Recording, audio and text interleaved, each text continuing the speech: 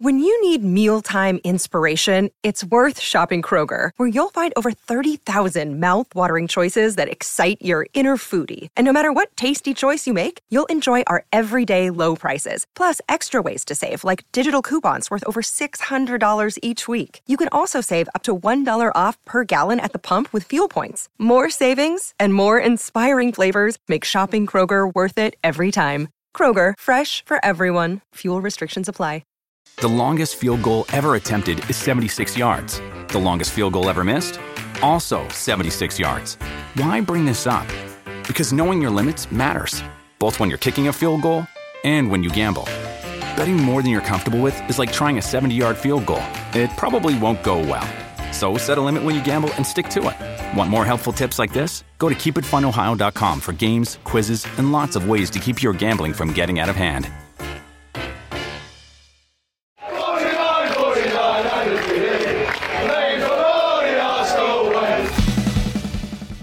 Hello and welcome to the Arsenal Way, back again with you guys for another episode of what is the Arsenal Agenda series. Join you every morning, weekday at 10 a.m. I'm joined this morning by Charlie. How you doing, mate? You good, you well? Yeah, not too bad, thank you. Looking forward to this week with the US tour starting. Obviously, we'll just briefly talk about it, but yeah, not too bad. How about you? Yeah, likewise. Very excited to see Declan Rice and Jurrien Timber for the first time in their Arsenal shirts.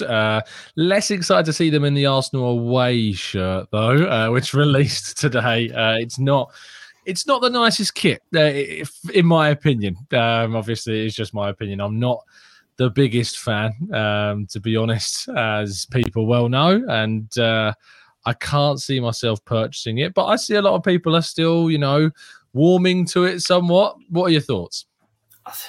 It's weird because, when I first saw it, it was obviously when all the leaks were coming about, so it wasn't actually on anyone. So when I first saw that, I was like, yeah, that's not nice at all. But then now it's on someone. I think it's it's better than what I first saw. I'm not saying that it's really nice. It's okay. Don't let me affect your opinion, Charlie. It's okay, but obviously, as you said, as we were just talking about before the stream, it's just such a step down from last year's away kit. And I said to you that that black kit was one of my favourite Arsenal kits. To be fair, it's such a nice kit, and then to have like a limey green with blue and black, it's not up to standard. I think that's the kind of main thing about it.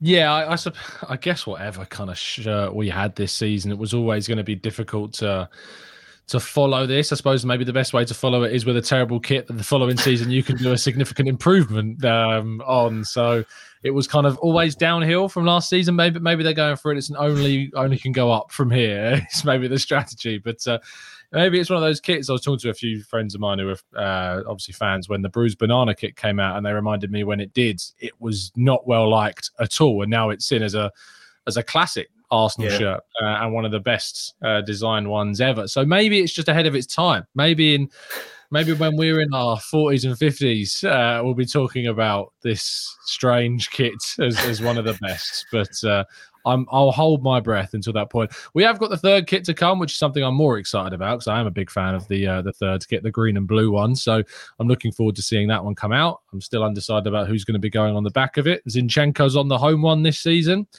I think it's going to be one of my two new boys. Declan Rice, is difficult not to get him. I'm a big fan of Kai Havertz, and seeing him come to the but I'm just hoping that whoever pulls on that shirt from an Arsenal perspective is going to have a fantastic season. And it's going to be funny seeing Arsenal wear one of, in my opinion, worst kits in their history when they're back in the Champions League. That's going to be rather amusing indeed. Anyway, talking about the squad and where it's at, Transfermarkt yesterday revealed their new figures for the most valuable clubs in the world. Now, these figures are based upon the estimated market values of individual players added together.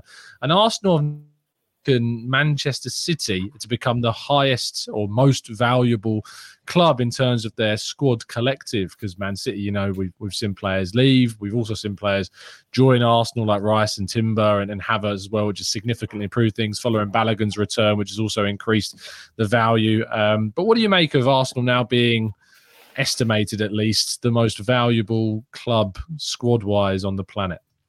I think it can only show that we're back where we want to be. The fact that we're now the most valuable squad in the world it's quite an achievement. I mean, Arteta has brought in these young players for, fair enough, some of the players that he's brought in are quite expensive, but some of them not so expensive. I mean, like Martinelli, £6 million or however much it was.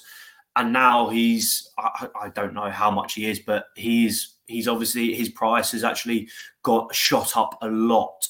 And it's the same with the likes of Bukayo Saka. Obviously, he's coming from Hale End and now he's over £100 million.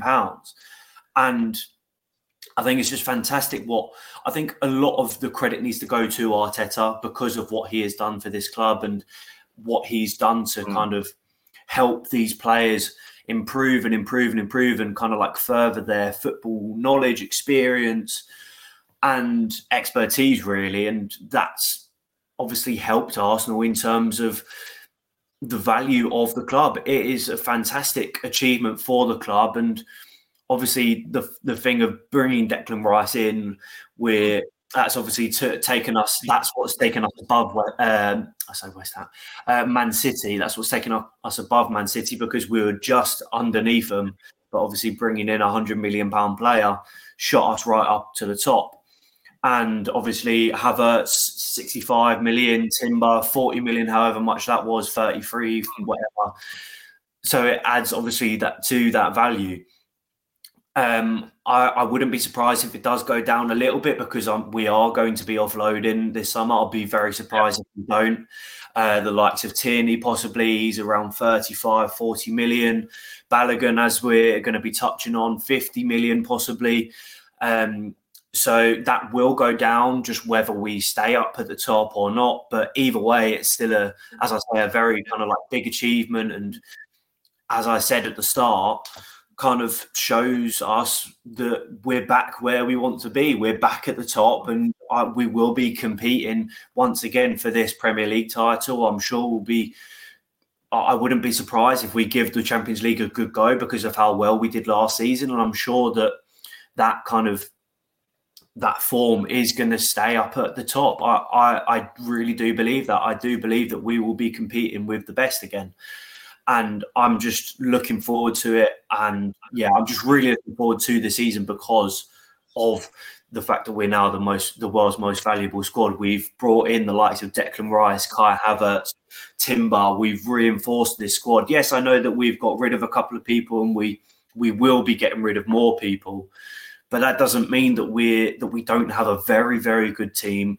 We've got a very high quality team and it's only going to be pushing us even further. And as I said yesterday with Declan Rice, he said that when he signed, he wouldn't have signed if he didn't believe that we could push for the Premier League and push for the Champions League. He wouldn't have joined if he didn't believe that. So I believe it as well, personally. Yeah, I think what it shows, obviously, is there's a combination of things going on here. You've got the recruitment of specific players, of course, as well. And Arsenal have invested a lot of money. £200 million has been spent this summer on 3 players, which is the most we've ever spent in a single summer. And we've only brought in 3. Whereas you think back to the last record, which was in 2021, Arsenal brought in 6 players and still didn't reach that 20 million. They brought in Tomiyasu and Ramsdale and White and Ødegaard and Lokonga and Tavares. And all of that came up to 60 million. That figure, and with half of those number of players we brought in, £200 million worth. It shows you kind of the step up in what's going on. I also think it shows you kind of the difference in the market now. The market obviously is significantly more inflated in terms of price tags than it previously was. But the second part of why Arsenal squad is because of coaching, because of improvements to players like Bukayo Saka, like Emile Smith-Rowe, Eddie Nketiah. Loans to players like Balogun and Austin Trusty. I mean, Trusty, for instance, on the list is valued at 10 million euros. Marquinhos is valued at 12 million euros on here. Reece Nelson's at 12 million euros as well. There are obviously estimations on there that I think are unrealistic, let's say. You've got Nicola Pepe valued at 18 million euros, for instance, and I think Arsenal might be lucky to give him away this summer. You've got Mohamed El Neni valued at 6 million euros as well. And again, I think if if you were moving him on and you're not going to get much. Cedric's at 3 million, Holdings at 8 million, Runnelson's at 1.5, which actually is probably quite accurate. But then I do think there are other players that are undervalued. William Saliba, only 65 million euros. Gabriel Magalhaes, 55 million euros. So I think in terms of what they're worth, in terms of the squad as well. But some other players, when I talk about coaching and improving players, Ødegaard is now valued at 90 million euros compared to the 30 million we paid for him. Gabriel Martinelli, as you mentioned, we paid £5 million for. He's now estimated to be worth, he's probably worth maybe more than that if you were to try and buy him. 20 million euros is what he's ranked at, according to Transfermarkt right now. And Balogun's sitting at 30 million euros, and I think he's worth more. Gabriel Jesus is valued at 75 million euros, according to Transfermarkt. So, there are always going to be kind of discrepancies, I think, in terms of what we've come to expect with this. But at the same time, I'm very happy with where the squad's at and what it's going to bring to us moving forwards. We mentioned Balogun. Of course, he is being linked with a move away from Arsenal at the moment, as are a number of other players we might touch upon. Inter Milan is said to be preparing what is expected to be around a 40 million euro bid, which is around 36 million pounds. It does fall below Arsenal's valuation of what's said to be 50 million pounds for the player. I think he will go, is my prediction. The two numbers between 35 and 50, I think you might see around that 40 million pound mark eventually be agreed between Arsenal and Inter, unless there's some kind of buyback clause or a lot of it being paid up front, things like this. But what do you make of Balogun and potentially leaving? I don't know if you saw his interview yesterday as well. He spoke kind of candidly about how the expectation of what is expected of him. I'll read you the quote if you haven't. Have you seen it, or do you need me to read it? No, I haven't actually seen it. Well, he said, he was speaking to Kaya yesterday back, it's not really much of a situation where I think I can need to try extra hard to prove something. I think it's a decision that's not really with me. Whatever happens, I'm cool with it, is what he said, which is a bit odd. I found the whole not needing to try extra hard. I think you should be trying your absolute maximum always. So what do you make of the links and his words? Well, his words there, I'll start on that. I think, yeah, I agree. You should still be trying. You're still at the club. You're still an Arsenal player. And the only way that you're going to be able to become a first team player that you want to become at this club, then the only way that you're going to do that is by trying and competing with Gabriel Jesus for that spot. That is the only way that you're going to be doing that. And if you're not going to be trying extra hard, as he says, for it, that's just not going to happen. But I agree with you. I do think that he will be leaving this summer. I'll be surprised if he doesn't. 50 million, I think I can see why Arsenal are valuing him at that amount of money, because he did do very, very well last season at Reims in Liga, and he was obviously competing up there with the likes of Mbappe, Lacazette, Jonathan David. I think he was the fourth highest top scorer in the league, and I can't remember how many goals. I think it might have been 21. But that is phenomenal for a player of his age, and he's obviously got a lot ahead of him, and he's only going to be improving. So it's fair enough that there's all of this interest coming from other clubs. It's fair enough. I think that Arsenal are valuing him at that amount. 35 million, I don't think is enough for him, as you just mentioned. I do believe I agree with you with the fact that it will be in between that. I think Arsenal will be a bit lenient in terms of their price valuation. I think if Inter Milan do kind of have a bid around 45 million pounds, I wouldn't be surprised if Arsenal do accept that. I think that's still a decent fee for him. That will obviously essentially cover the fees for Yuri and Timber. And that will help Arsenal in going forward in if we're going to bring any more players in this summer, and obviously in January if we're going to reinforce as well. So yeah, I don't think that it'll be the 50 million pounds that we're wanting, but I wouldn't be surprised. But obviously, I think if Balogun is to go, I think. And if it is to Inter Milan, I don't think that he'll really be wanting to compete with too many strikers. Obviously, I mean, I know that there's been interest from Inter Milan for Romelu Lukaku. They're having some troubles with those talks at the moment. I think that's to do with the pricing, but if they're good, I think they've kind of ruled it out now. Oh, right, okay. Well, there you go. But like, if they are to bring in another striker, as well as keeping Lautaro Martinez, and then they bring in Balogun as well, Balogun won't like that, because obviously he's been competing with Nketiah and Gabriel Jesus for the number one spot up front. And he doesn't like that. He wants to be their number one striker. He wants to be starting week in, week out. So, yeah, I think I would see why Balogun would be hesitant. I wouldn't be surprised if he isn't hesitant, because he is because he is now competing with Nketiah and Gabriel Jesus. But you never know. I think this pre-season we'll be seeing whether he will be kind of like whether he would be essentially replacing Nketiah as the kind of backup striker and rotation striker that we might need. You never know. Obviously, he did do very well last season. Don't get me wrong, Nketiah, he did actually do very well when he came in for Gabriel Jesus when he was injured, but then he did eventually start dropping off. Balogun, however, he was continuously performing at a high level throughout the whole season.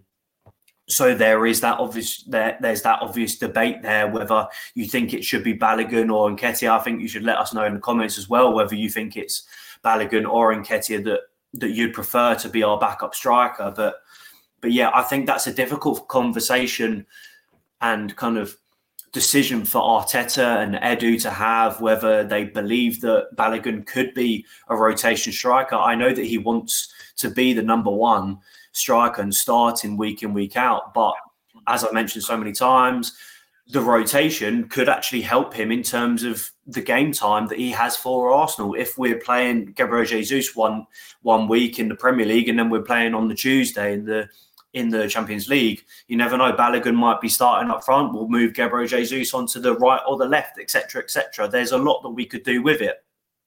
And that, I wouldn't be surprised if Arteta does have that conversation with him. But the fact that he's talking about, I'll be happy with whatever happens, I'm not trying too hard kind of thing, that just shows that kind of just shows me that he doesn't want to even try and show Arteta that he has a shot in that rotation kind of point in the team. It just doesn't show me that he wants to stay at this club at all. So yeah, I think I as I said, I agree with you with the fact that I do believe that he will go. And I do think that Inter Milan could actually be a good choice for him, but he will once again be competing with another striker for that number one spot, and I don't know whether he'd like that. We'll have to wait and see. I mean, it's going to be interesting to see how this saga. I think that there's the likelihood that he will leave, and I think that's the expectation is that he will move on, and we'll wait and see if that turns out to be the case. Well, obviously, Nicola Pepe linked with the move away from the club as well. Yes, reporting Saudi Arabian mid-table side were moving in for him, but wages are proving a problem. Cedric's not been taken on the trip either, and he's expected to leave as well. I feel like those two, and I'm doing a piece on it this morning, could be the last of the investments, as Edu likes to call them, where we terminate their deals. We'll have to wait and see on those ones. Austin Trusty has been linked with the move away, as we know, permanently. But he's away on the tour with Balogun as well. And there's other players that could still move on. Thomas Partey, Kieran Tierney.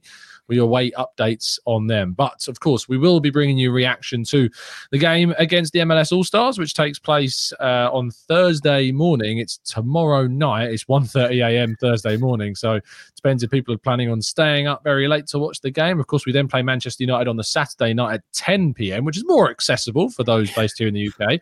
And then we then play Barcelona at 3:30 a.m., which is not the most accessible time for people based here. But for those fans that are out in the US, South America, etc., and of course in the East as well, don't tend to be able to watch the games at accessible hours all the time. So it's fantastic to see them get the opportunity to see the Arsenal in the flesh, and I hope you're having a fantastic time out there if you are indeed out there. But thank you everyone for listening and tuning in. It's very much appreciated. Charlie, thank you for tuning in as well. Thank you for having me, and yeah, just as TC just said, thank you for listening and tuning in. Absolutely. We will see you all very, very soon. Thank you for listening. Have a fantastic day. And as always, keep following us down the Arsenal way.